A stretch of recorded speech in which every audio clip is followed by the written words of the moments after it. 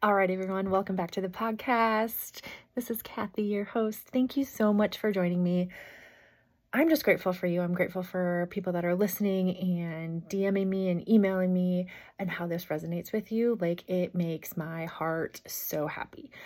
Today, Thursday, truth, want to bring you 3 tips to sustainability in your journey. Now, this is something I've been practicing for a few weeks now, and it really just resonated with me because I think we tend to overcomplicate things. So tip number 1 is keep it simple.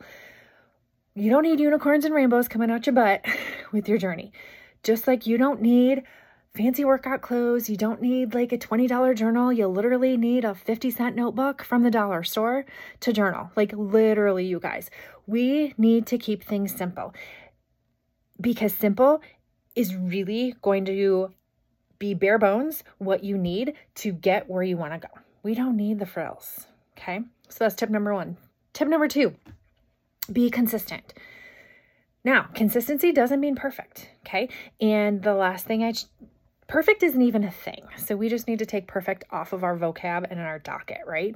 So be consistent. It's not always going to be pretty. It's not always going to look pretty. It's not always going to be something you want to do. You may not always get all the components of your morning routine in. You may not get all of your workout in because your kid is screaming or you need to get the door or whatever. You may not always eat veggies with every meal, but freaking be consistent. Choose one thing today. If you take anything from this podcast today, take one thing today and go be consistent with it for 30 days and report back to me how you freaking feel after you do that. Because I am telling you, like, the level of momentum you create from being consistent in something is powerful. And we have to get rid of this concept of thinking it has to be something big and grandiose and like glittery and blingy in order to celebrate it, like a medal to celebrate a win. But what did you do to get to that win? Right? That's the meat and potatoes. That's what I want to hear about. That's what's important. That's what we need to be focusing on instead of the end result and the end goal and the finish line. So be simple, be consistent. And your third tip today, you guys, be boring.